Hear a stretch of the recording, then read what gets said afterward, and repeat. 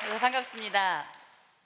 긴 강연일 수도 있고 짧은 강연일 수도 있는 게 15분인데요. 이 15분 동안에 우리 여러분들과 함께 오늘은 좀 즐거운 이야기를 함께 나눠볼까 합니다. 그게 바로 뭐냐? 우리들의 가장 큰 행복, 부모의 이야기를 함께 나눠볼까 하는데요. 여러분들 제가 앞에서 이제 여러분들 강연하셨지만 그 중에 아마 제가 가장 건강할 겁니다. 가장 건강해 보이지만 사실은 제가 불치병을 한 가지를 앓고 있어요. 저희 집안 대대로 내려오는 병이라서 제가 가지고 있는 병이 제 아들에게도 전달이 됐습니다. 비만이라고. 이게 완치가 됐다 싶으면 또 재발이 되고 재발이 되면 더 심해지고 이런 어려움이 있어요.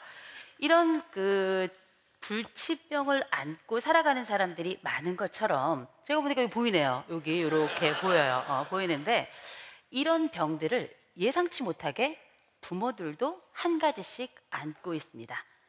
우리가 이거를 흔히 질병이라고 하지 않고 신화, 부모신화라고 부르는데요.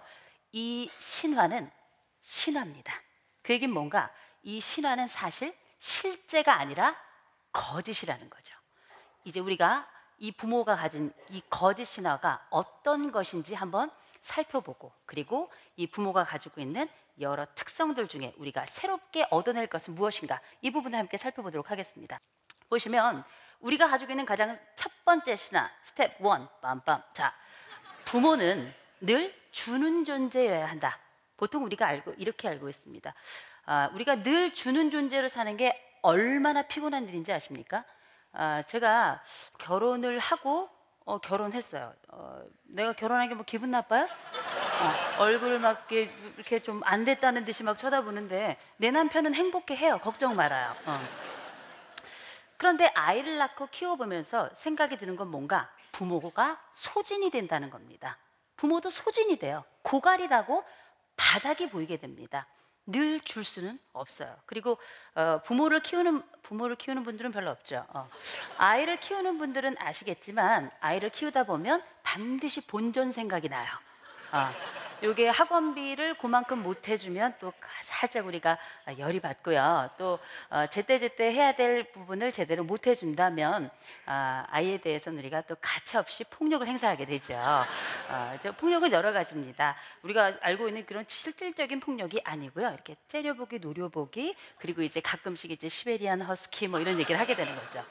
이런 부모들은 사실상 내가 그만큼 주기 때문에 받고 싶은 거예요. 받고 싶은 마음이 이상한 건 아닙니다. 어쩌면 이 부모와 관련된 이 첫 번째 신화는 어떻게 바꿔야 될 것인가? 부모는 늘 자녀에게 주고 또 받는 존재여야 된다. 이렇게 바뀌어야 될 겁니다. 우리가 가지고 있는 부모 신화 스텝 2 빰빰.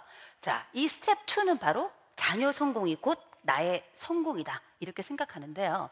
제가 최근에 요새 꽂힌 노래가 하나 있습니다. 그게 바로 빅뱅의 판타스틱 베이비라는 노래예요. 아세요? 판타스틱 베이비 막 이렇게 하는 겁니다. 이 판타스틱 베이비가 나오기 반세기 전에 작곡가로 유명하셨던 반야월이란 선생님이 계십니다. 아무도 몰라요. 아무도 모르듯이 오래 작곡하셨습니다. 작곡하셨는데 이분의 아주 유명한 노래가 하나 있습니다. 제가 잠깐 불러드릴게요. 불러봐도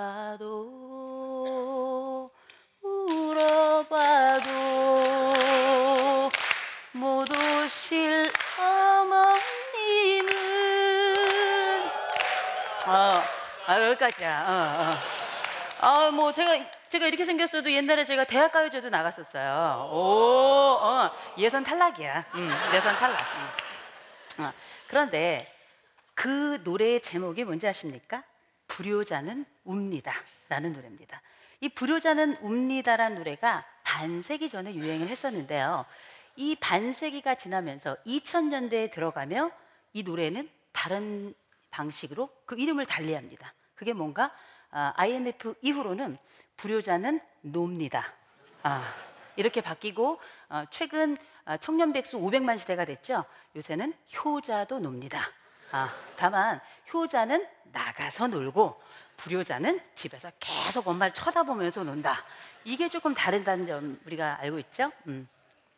그런데 생각해 보면 이 효자 개념이 어떻든지 간에, 불효자 개념이 어떻든지 간에 이 친구들이 성공을 했던 안 했던 간에 세상 살기가 너무 어려워졌어요. 그렇다 보니까 무슨 일이 생겼는가?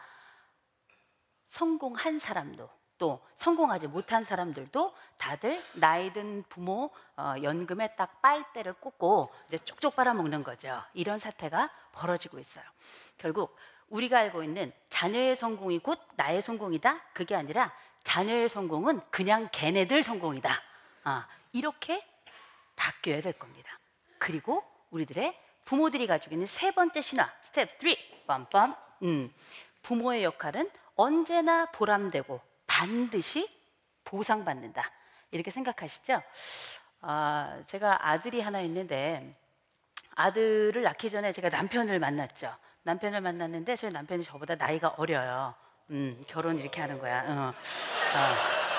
남편을 만나가지고 결혼을 했어요. 결혼을 해서 이제 아이가 무럭무럭 커서 이제 지금 중학생입니다. 중학생인데 그 친구한테 저희 애 아빠가 아들 앉혀놓고 딸 앉혀놓고 이야기했어요. 야, 딸아, 아이나, 너는 아빠보다 더 괜찮은 사람을 만나라, 이렇게 이야기를 했어요. 그리고 아들한테는 그랬어. 자이나, 너는 딱 엄마 같은 여자를 만나라. 그랬더니 우리 아들이 나이 많고 뚱뚱한 여자 만나요? 이렇게 얘기해요. 부모의 역할은 가끔 보람되고 어쩌다 보상이 있습니다. 그거를 반드시 우리가 알고 넘어가야 될 거예요. 이런 부모의 이 신화라고 하는 게 사실은 저의 어머니 아버지 세대, 지금의 노인 세대들에게는 사실 신화가 아니라 현실인 때도 있었습니다. 제가 아버지가 한 분 계신데, 물론 모두 다 대부분이 아버지가 한 분이시죠. 아버지가 한 분 계신데 저희 아버지, 왜요? 내가 태어난 게 기분 나빠요? 아버지가 한 분 계신데 저희 아버지가 부모가 이런 것이다 라는 걸 저에게 알려주신 분입니다. 제가 6살 때, 제가 강원도 대관령 출신이에요. 별명이 살찐 하이디예요. 근데 이제 이 대관령에 옛날에 제가 어릴 때는 화장실이 따로 없어요. 그냥 구덩이 파고 거기에 이제 드럼통 하나 놓고 다리 2개 놓으면 그게 화장실이야. 그래서 이제 6살 때 화장실에 앉아가지고 큰일을 보는데 얼마나 심심하겠어요. 너무 심심해서 뭐 할 일이 없나 싶어가지고 다리를 한쪽을 살짝 들어봤어요. 그랬더니 빠졌어요. 이게 드럼통에 이 건더기가 적게 있어서 그랬지 건더기가 많았으면 이 자리에 제가 없죠. 다행히 건더기가 무릎 정도밖에 차지 않았어요. 근데 빠지면서 온팡 다 뒤집어 썼죠. 완전히 뒤집어 썼는데 막 우는데 막 일로 막 구데기가 막 들어가고 막 똥이 들어가고 막 난리가 났어요. 생각만 해도 그렇죠? 먹은 사람은 어떻겠어. 지금 똥독이 올라가지고 지금.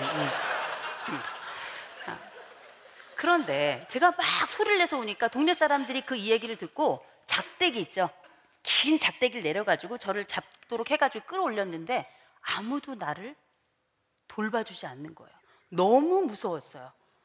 6살짜리 꼬마아이가 아무리 똥통이라지만 얼마나 두려웠겠어요. 아무 얘기도 못하고 큰 소리로 울기를만 했습니다. 그랬다가 저기 멀리서 우리 아버지가 오는 거예요. 저희 아버지가 평양분이에요. 평양분인데 달려오시면서 호선아, 네 거기 기다리라. 아버지 간다.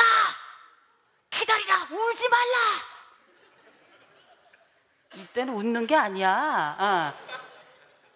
아버지가 오셨습니다. 근데 우리 아버지도 저를 탁 보더니 잠깐 멈추시더라고. 차마 바로는 못 앉겠나 봐. 그랬더니 조금 있다가 저를 덥석 안았습니다. 덥석 안더니 울지 말라. 호선이 니 울지 말라. 아버지 있다. 아버지 안 왔다. 울지 말라. 이렇게 말씀하셨습니다. 그때 울면서도 내 머리에 있던 구데기가 아빠 어깨로 떨어지는 걸 봤어요. 그때 처음으로 저는 아버지가 이것이구나. 이게 바로 부성애구나 라는 걸 제가 알게 됐습니다. 그런데 부모들이 가지고 있는 이런 신화, 어쩌면 지금 현재는 존재하지도 않을 것과 같은 이 신화가 사실 있긴 있었습니다. 그러나 지금은 보다 다른 형태의 부모가 필요하고 보다 다른 형태의 부모의 새로운 스토리가 필요한 시점이 되었어요. 왜냐? 아이들이 달라지고 있습니다. 그러면 이 달라져야 할 부모의 이야기는 무엇으로 달라져야 할 것인가? 그 가장 첫 번째 단계는 뭔가? 우리들이 가지고 있는 이런 부모 신화를 먼저 깨뜨리고 나오는 거죠. 뭔가를 깨뜨려야 그 다음에 새로운 것을 만들어낼 수 있습니다. 그 깨뜨려야 될 가장 첫 번째 요소, 그게 바로 무엇인가? 어떻게 내 아이들과 함께 살아갈 것인가? 먼저 인정하십시오. 나도 결함이 있는 사람이다. 부모도 부족하고 한심할 때가 있는 사람이다라는 걸 이야기하십시오. 그게 부끄러운 게 아니죠. 여기 엄마의 뇌구조와 아빠의 뇌구조가 나와 있는데요. 지금 여기 나와 있는 엄마의 뇌구조 보시면 육아도 있고 뭐 카드값도 있고 뭐 아이 학원비도 있고 그런데 엄마의 이 육아 파트만 이렇게 살짝 스티커로 떼어보면 그 안에는 해품달이 들어있죠. 해품달. 그리고 아빠 여기 보면은 뭐 와이프 월급날, 자동차, 휴일, 육아 이렇게 나와 있는데 아버지 육아도 살짝 떼어보면 거기엔 소녀시대가 들어가 있습니다. 사람이죠. 부모가 자기가 사람이라는 걸 자녀들에게 이야기하고 보여주어야 자녀들도 부모를 사람으로 만나고 사람으로 느끼게 됩니다. 보여주고 알려주고 만지게끔 해줘야 돼요. 결함이 있다는 걸 보여주는 건 부끄러운 게 아니라는 거죠. 두 번째, 우리들이 인정해야 될 두 가지 요소가 있습니다. 그 두 번째 요소는 바로 무엇인가? 부모들은 바로 자기 존경에 몸부림을 치는 사람들이라는 겁니다. 이 미국의 유명한 그 에이브럼 매슬로우라고 하는 심리학자가 있는데요. 여기 지금 보이시죠? 여기 슈퍼마리오처럼 생긴 분이 바로 이 매슬로우인데요. 이 매슬로우가 인간에게는 5가지 욕구가 다 있다는 거예요. 다 있다 이렇게 이야기를 하면서 1단계 욕구는 뭔가? 생리적 욕구야. 먹고 자고 싸고 또 성생활하고 이런 생리적 욕구가 충족되면 두 번째 욕구가 발생한대요. 이 두 번째 욕구는 안전과 안정의 욕구예요. 내 몸이 아프지 않고 내 주변이 안정적인 거, 이게 필요하대. 이게 딱 만족이 되고 나면 세 번째 욕구가 생기는데 그 세 번째 욕구는 바로 무엇인가? 소속감의 욕구입니다. 이게 있어야 결혼도 하는 거예요. 중요한 건 이 소속감의 욕구가 일단 충족이 되면 그 다음번 욕구가 생기는데 그게 바로 무엇인가? 자기 존경의 욕구라는 겁니다. 내가 누군가를 존경하고도 싶지만 누군가 나를 존경해줬으면 좋겠어. 누군가 나를 사랑한다고 말해줬으면 좋겠어. 누군가 나를 내가 당신을 이해합니다라고 얘기해줬으면 좋겠단 말이에요. 그 욕구가 사람에게 모두 다 있다 말씀드렸죠. 부모도 그 욕구가 충족되어야 아이를 제대로 사랑할 수 있습니다. 어떻게 우리가 가지고 있는 이런 욕구를 설명할까? 어떻게 표현해야 될까? 그것도 우리들의 숙제겠죠. 어떻게 할 수 있는가? 아이들에게 사랑해달라고 이야기하세요. 사랑한다고만 말하지 말고 사랑해달라고 조르세요. 그리고 아이들 앞에서 우십시오. 우세요.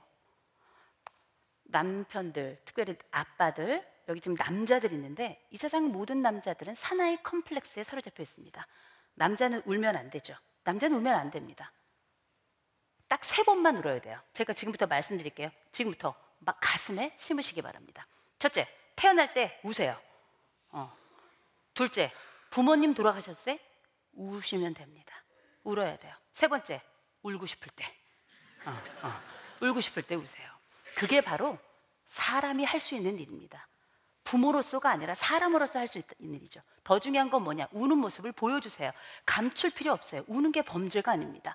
여러분들이 아이들 앞에서 울어야 아이들도 내 부모가 울 수 있는 사람이구나. 특별히 남자들, 아빠들 울 때 보면 어떡해? 우왕 우는 게 아니에요. 응? 이렇게 울어요. 코를 푸는 건지 응?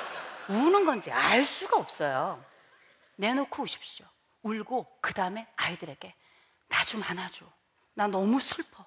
나 좀 안아줘 라고 이야기를 해보십시오. 바로 이 이야기가 고백의 언어입니다. 사실의 언어는 이런 거죠. 야 자인아, 내가 울고 있을 때 이 눈물은 말이다 25%의 염화나트륨과 12%의 포도당 그리고 나머지는 H2O다. 이렇게 이야기하는 거예요. 아이들에게 하는 그 사실의 언어는 아이들에게 전달력이 없습니다. 부모를 설명해 줄 수 없어요. 우리가 가장 많이 하는 사실의 언어 바로 이거죠. 야 너한테 들어간 돈이 얼마인 줄 아냐 이 찌질아 라고 이야기를 하죠. 부모와 자녀들 사이에 감정을 드러내놓지 못하고 사실의 언어만 사용한다면 누가 진짜 스타 찐따일까? 만약에 엄마, 아빠 둘 다가 다 이런 용어를 사용한다면 커플로 스타 찐따 노릇을 하는 거예요. 커플로 세트로 노는 거지, 그죠? 우리에게 필요한 건 무엇인가? 닥치고 효도하라는 일반적인 이야기, 우리들의 바람을 담은 이야기를 다른 방식, 바로 고백의 언어, 감정의 언어, 시의 언어를 통해서 이야기하십시오. 내게 와줘, 나 좀 안아줘. 저희 집에 짬남 한번 들려보세요.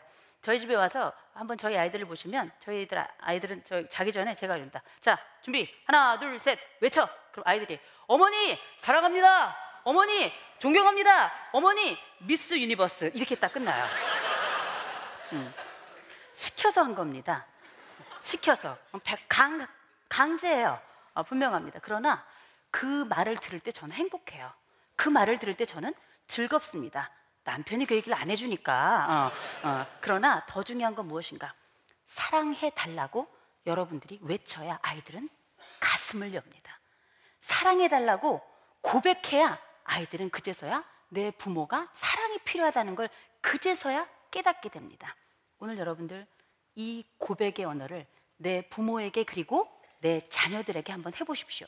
사랑한다 말하지 말고 사랑해달라고, 안아달라고 한번 큰 소리로 외치면서 내 가족들을 가슴에 다시 한번 품기를 바랍니다. 강의 여기까지 마치겠습니다. 고맙습니다.